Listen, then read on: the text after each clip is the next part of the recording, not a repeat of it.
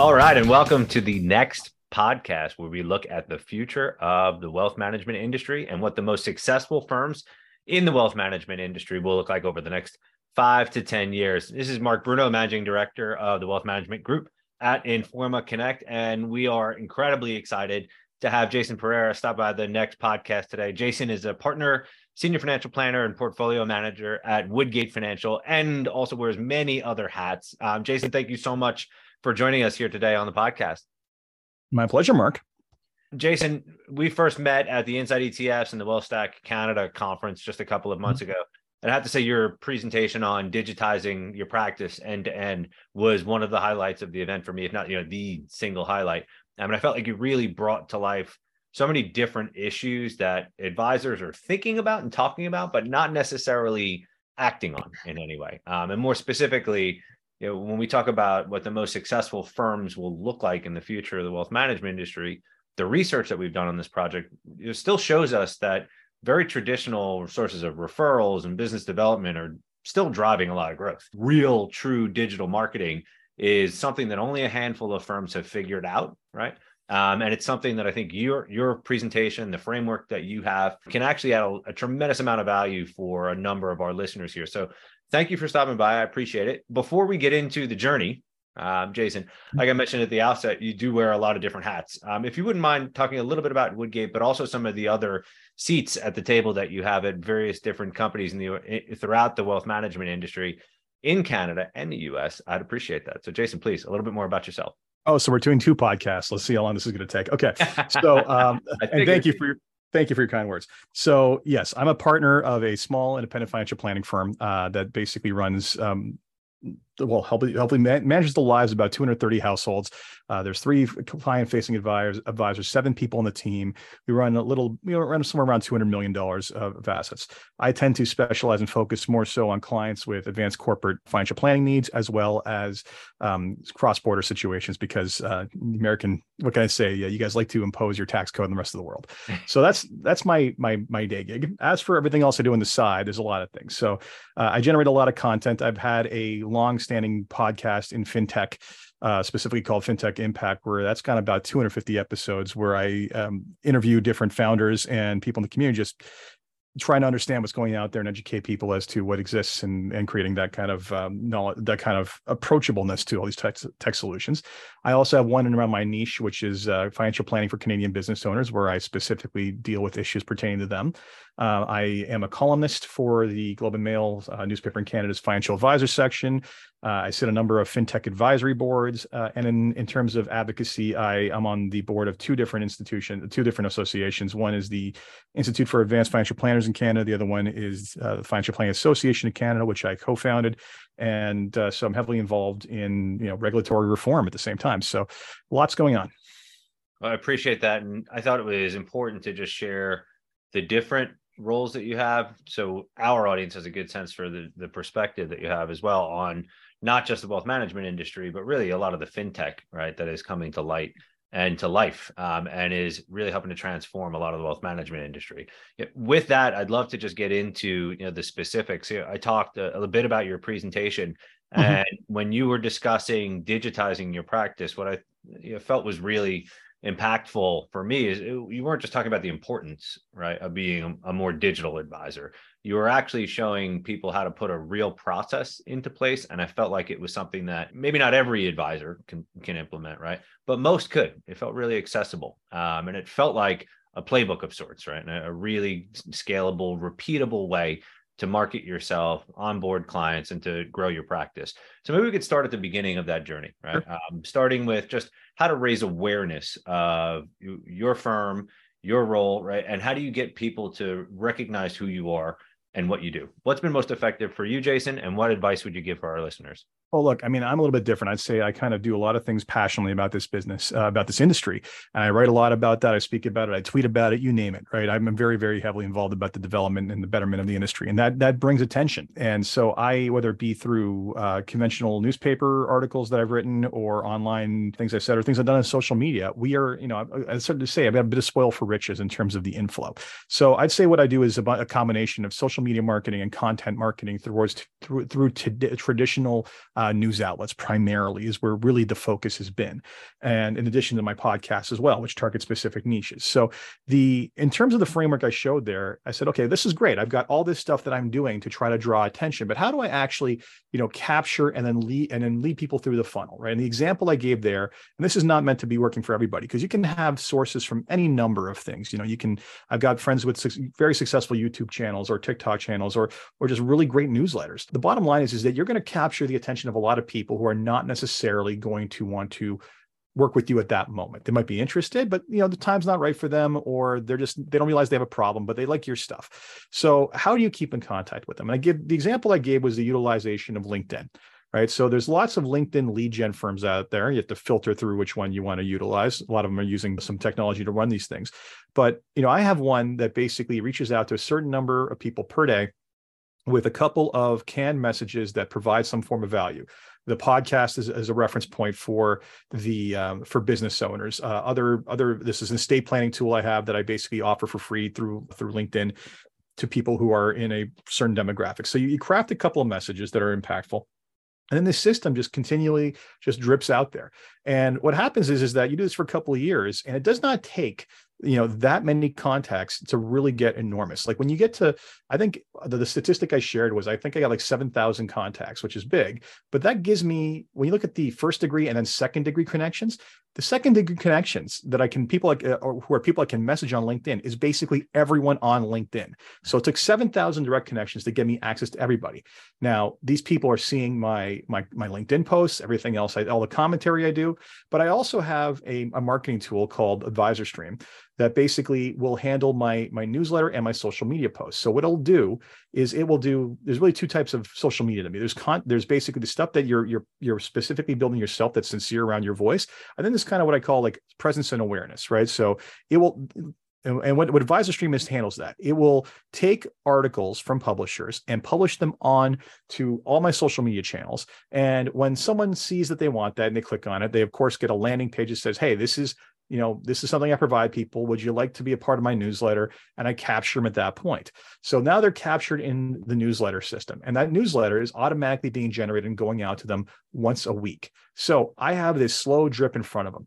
And that, in addition to that their information has now been funneled through into my CRM. So I have their contact, some basic contact information for when it comes time, if they ever do reach out to me, to basically do that. But I don't have to stop there.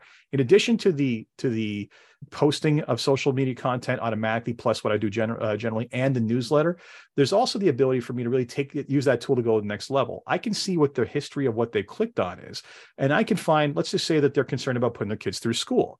I can see that they've clicked on 3 or 4 articles. I can go in and see and look at their profile and say, hey, see that you're interested in putting your kids through school. This is a concern. Happy to talk to you about it. Here's another 2 or 3 articles I think might be of interest. And just kind of it's not a cold solicitation. They already have given me information, but now it's more of a, oh, okay, yeah, I did do that, and this guy's actually taking the time to reach out. So.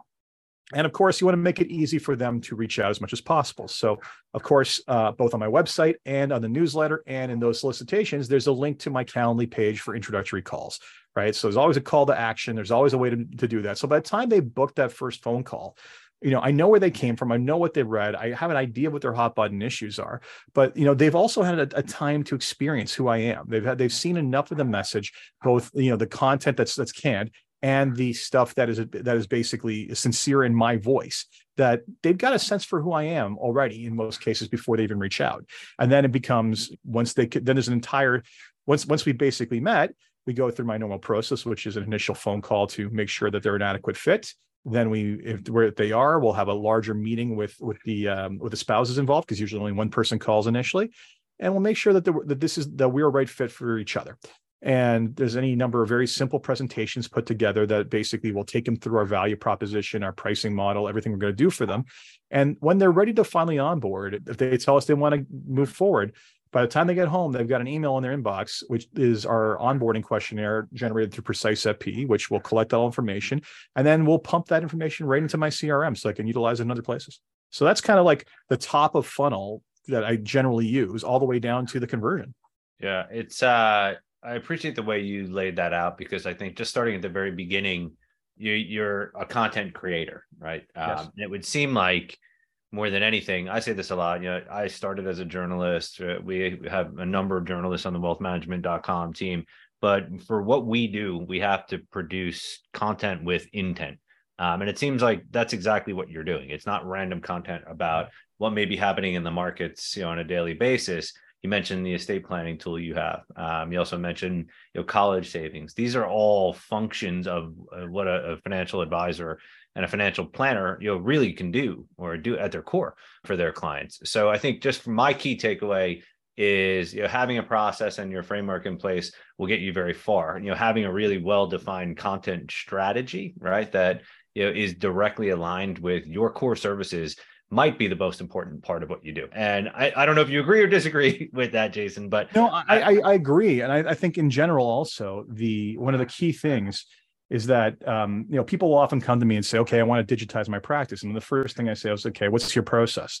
And they're like, what do you mean? I'm like, well, what's your process for client acquisition? What's your process for onboarding? What's your process for servicing? Where are these processes? You can't digitize something that doesn't exist. You have to think through what you're going to do. And I'm a big believer, especially the front end, in the power of content marketing.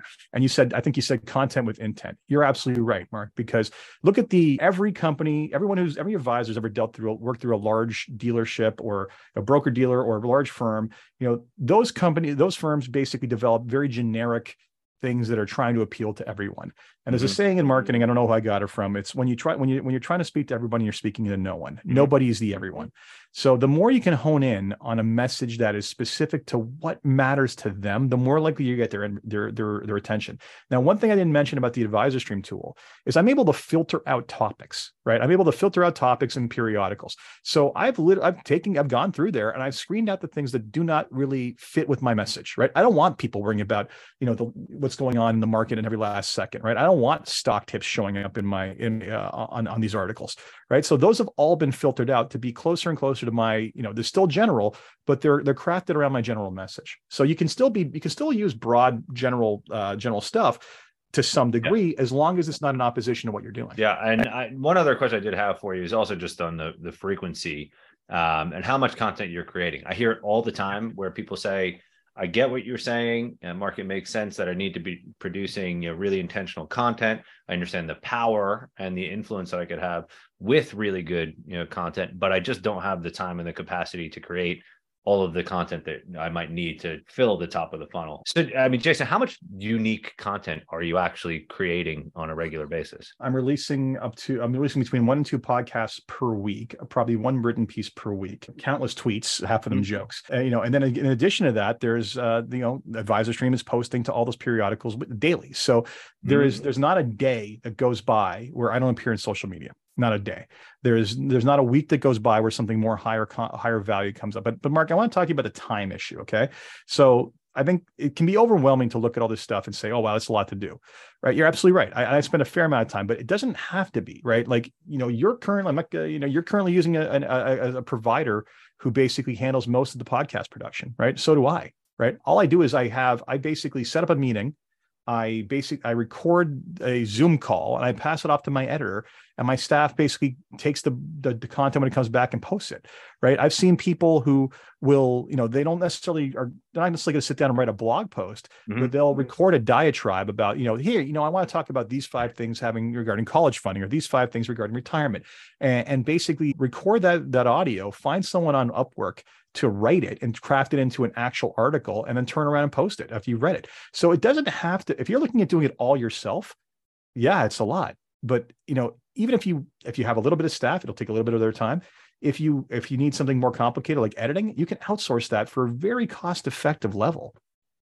Yeah, there's a lot available, right? And I love that every time you're talking about your process, you also have a recommendation for a tool or a network or some resource, right, that can help with it, because it just brings to life how many different options advisors have now that they didn't have just 3, 4, 5 years ago. So you can only imagine where we'll be, 3, 4, 5 years from now. Just to move the conversation forward a bit, you started to talk a little bit about the onboarding process. So now that we've touched on the awareness and the consideration, I am curious, what your onboarding process looks like, and what, in your view, a good digital onboarding process, but more specifically, a good digital onboarding experience for the client may look like?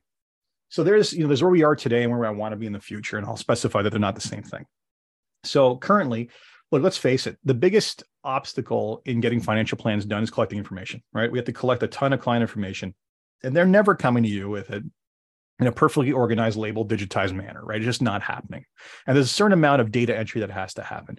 But what mine looks like right now, and I'm rehashing my questionnaires to try to streamline. It's a delicate balance between trying to get everything you need, but also making it not overwhelming. It can be very difficult. So you got to constantly iterate on that. So, when I look at my situation, I've already captured some basic lead gen information on them. So, they're going to receive a Precise FP questionnaire link that's secure. They go into it, their name, their spouse's name, they're already on there. Their phone numbers and emails are already on there. So at least some of the content's already there. And then they go through that questionnaire. And I always tell people on the front end, I apologize in advance. This is going to be a lot of work to get all this stuff in there. But I think you're going to understand that two things. A, this is an opportunity to organize yourself and help me do that with you. And B, there's an opportunity to it's just an opportunity for you to see exactly how much work we're going to be doing, because we're asking for all this information because we need it. So, I begrudgingly, that's the way it works right now. And then that shifts over that information into my Google Drive. And then in addition to that, into my CRM. And then where I see this going, and where I am working on some of this, is that ideally, that sort of secure questionnaire would be sent to them. There's already a couple tools that will utilize data aggregation as a means of extracting information to prevent the consumers from doing that. So that's going to happen as well. There's new tools for document collaboration, storage, and solicitation. I work with a company called SideJour out of Canada that works in the US also. That's built a really good advisor document sharing and collaboration tool. And integrating that into a workflow whereby it feels less burdensome, right? I can just link to other stuff, or, okay, you need a copy of this. I can take a picture with my phone and upload it. Try to make that as reduce the friction as much as possible. It's never going to be fully reduced. But I think the key here is to basically get through that as little pain as possible, but then not wait too long to give them something of value back. The first step in our planning process is, once we reviewed everything, is to come up with what we refer to as our initial assessment. So like, hey, here's everything you say you own, everything you owe. Here's all the goals and ambitions you said you want to do. Like, this is our document of understanding of our starting point. Does this look right? I mean, the fact that we're even giving them that, it's a summary already that has demonstrated we're paying attention. We've organized everything they've given us. And, if this is correct, then we're good to go and move forward. So it's going to, there's, short of having the future of a single app that contains all your personal information, you can just approve it all being sent to someone else, which is something being worked on by various vendors. It's going to be painful, but it doesn't mean you can't make it less painful. And I'll also throw in one last piece, in that you can intermix the media. Like, you can throw in, one of the things we started doing now is recording video messages at different stages of the fact find, explaining what it is we're doing and why we're doing it and why it's valuable, right? Because by the time you're on the third or fourth page, you're like, oh, this is getting monotonous. But the video is like, okay, you know what? That's a good point. I want to get this done. It nudges them along the system. Yeah, it's incredible how scalable and repeatable a process like that is, and how few people have something like that in place that I'm aware of. And obviously, you're the architect of it, right? So it's easy for you to talk about it. It might be easy for you to implement, but I think there's a lot that our audience can learn from your best practices and your experience and apply to their own onboarding experiences. And they're getting better by and large, I have to say. And we've seen a lot of change and a lot of progress over the last couple of years here. Just the final sort of part of the funnel or the marketing process I wanted to touch on with you, Jason, and we didn't get into it too much in your presentation at our event. I tend to underappreciate, when we think about marketing, how important it is to communicate with your existing clients, right, as part of your overall marketing strategy and plan. So much of it is focused really on business development and client acquisition. What are you doing to continuously engage your existing clients, whether they're clients for a year or clients for the last 10 years, to make sure that they're feeling the love? And obviously you do have one-to-one, unique conversations, of course, yes, right? But your standard comms plan for existing clients, how do you execute that?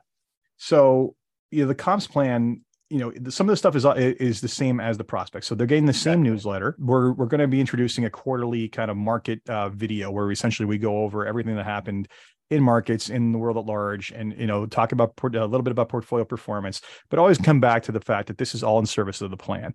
But the thing is about the core of our business is that we have a very mapped out methodical process for what the experience looks like going forward in perpetuity, right? So we have a very high touch service whereby we're meeting with clients quarterly, frankly. So I am never more than 2 to 3 months away from speaking to someone. So that entire thing about feeling the love and being aware of stuff, like being aware of what's going on with them, I am constantly on top of that. And the reality is that when we're talking about in this business, when we're talking about financial planning and implementation, there's some quarters where we have a lot of stuff to do, but then there's other quarters where I'm just solely checking in and making sure that they're okay or finding out what's going on in their lives. And kind of as a best practice, because this is a quarterly thing, we like to make one of those meetings almost purely social, right? We'll do, beginning and end of the year, we got to do beginning and end of year business. Absolutely. But some point in the spring or fall, spring or fall or summer, we are going to try to make a point of meeting them face to face at the, if they're not the face to face kind of people where they just do the Zoom stuff all the time, meeting them face to face for lunch, for coffee, for tea, whatever it is, and just having a social conversation, leaving business off the table. And it's a client, like our model is really based on client intimacy. So staying on top of that and staying on, when you design, let's put it this way, the intimacy or to stay on top of them in the marketing is designed into the process in itself through the value proposition. Yeah, it's interesting to see how much has changed, right, over the last couple of years. And I think, one of the biggest changes, we're talking about your process and a lot of the tools that are now available that weren't available. But I think one of the biggest advantages that advisors have today that they didn't just a few years ago is how comfortable prospects and clients are doing business without ever actually having to meet you. So that's one of the main reasons I felt like we needed to have you on the next podcast, because there are a tremendous amount of opportunities. You said it before, and I'll say it, in every podcast that I host. While it's a bear market right now, it is very much a bull market for advice. And I think an advisor who's thinking 3, 4, 5 years ahead and is starting to put some of the practices and the processes in place that you have is going to be set up to be among, the most successful, right, over that time period too. So Jason, thank you for stopping by and spending as much time with us as you did. Is there anything else we didn't touch on that you think would be important for a listener out there who's thinking about either taking their first step or just putting a real process in place, right? Not a random, I'm a rainmaker, I'm going to go out and get 10 to 15, $20 million of new business a year, but I'm going to put something in that is more of a one-to-many approach. Yeah. Any final piece of advice? I would say this, okay, whether it be marketing or their entire process, first thing you got to do, map out what your ideal process looks like. Like sit down with a piece of paper and a pencil and like, at this stage, this is what I want my clients to experience start to finish at each part of the process and each piece of value delivery. Okay. Do that. Second thing is, I can guarantee you there's a digital tool out there to enable every part of that. Just start Googling, start being aware of that. I mean, Michael Kitces puts together that wonderful fintech map with so many options, you can barely count them. So do that. But then realize this, don't try to boil the ocean.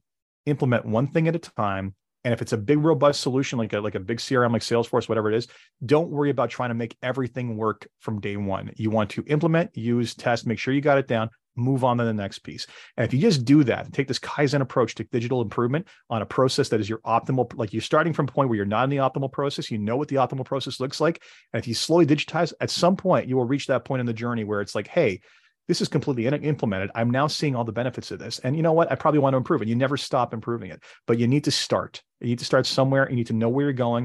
And if you do that, you can just start. The journey never ends, but it's a positive one that just gets you all kinds of productivity that you can then benefit from then in the future.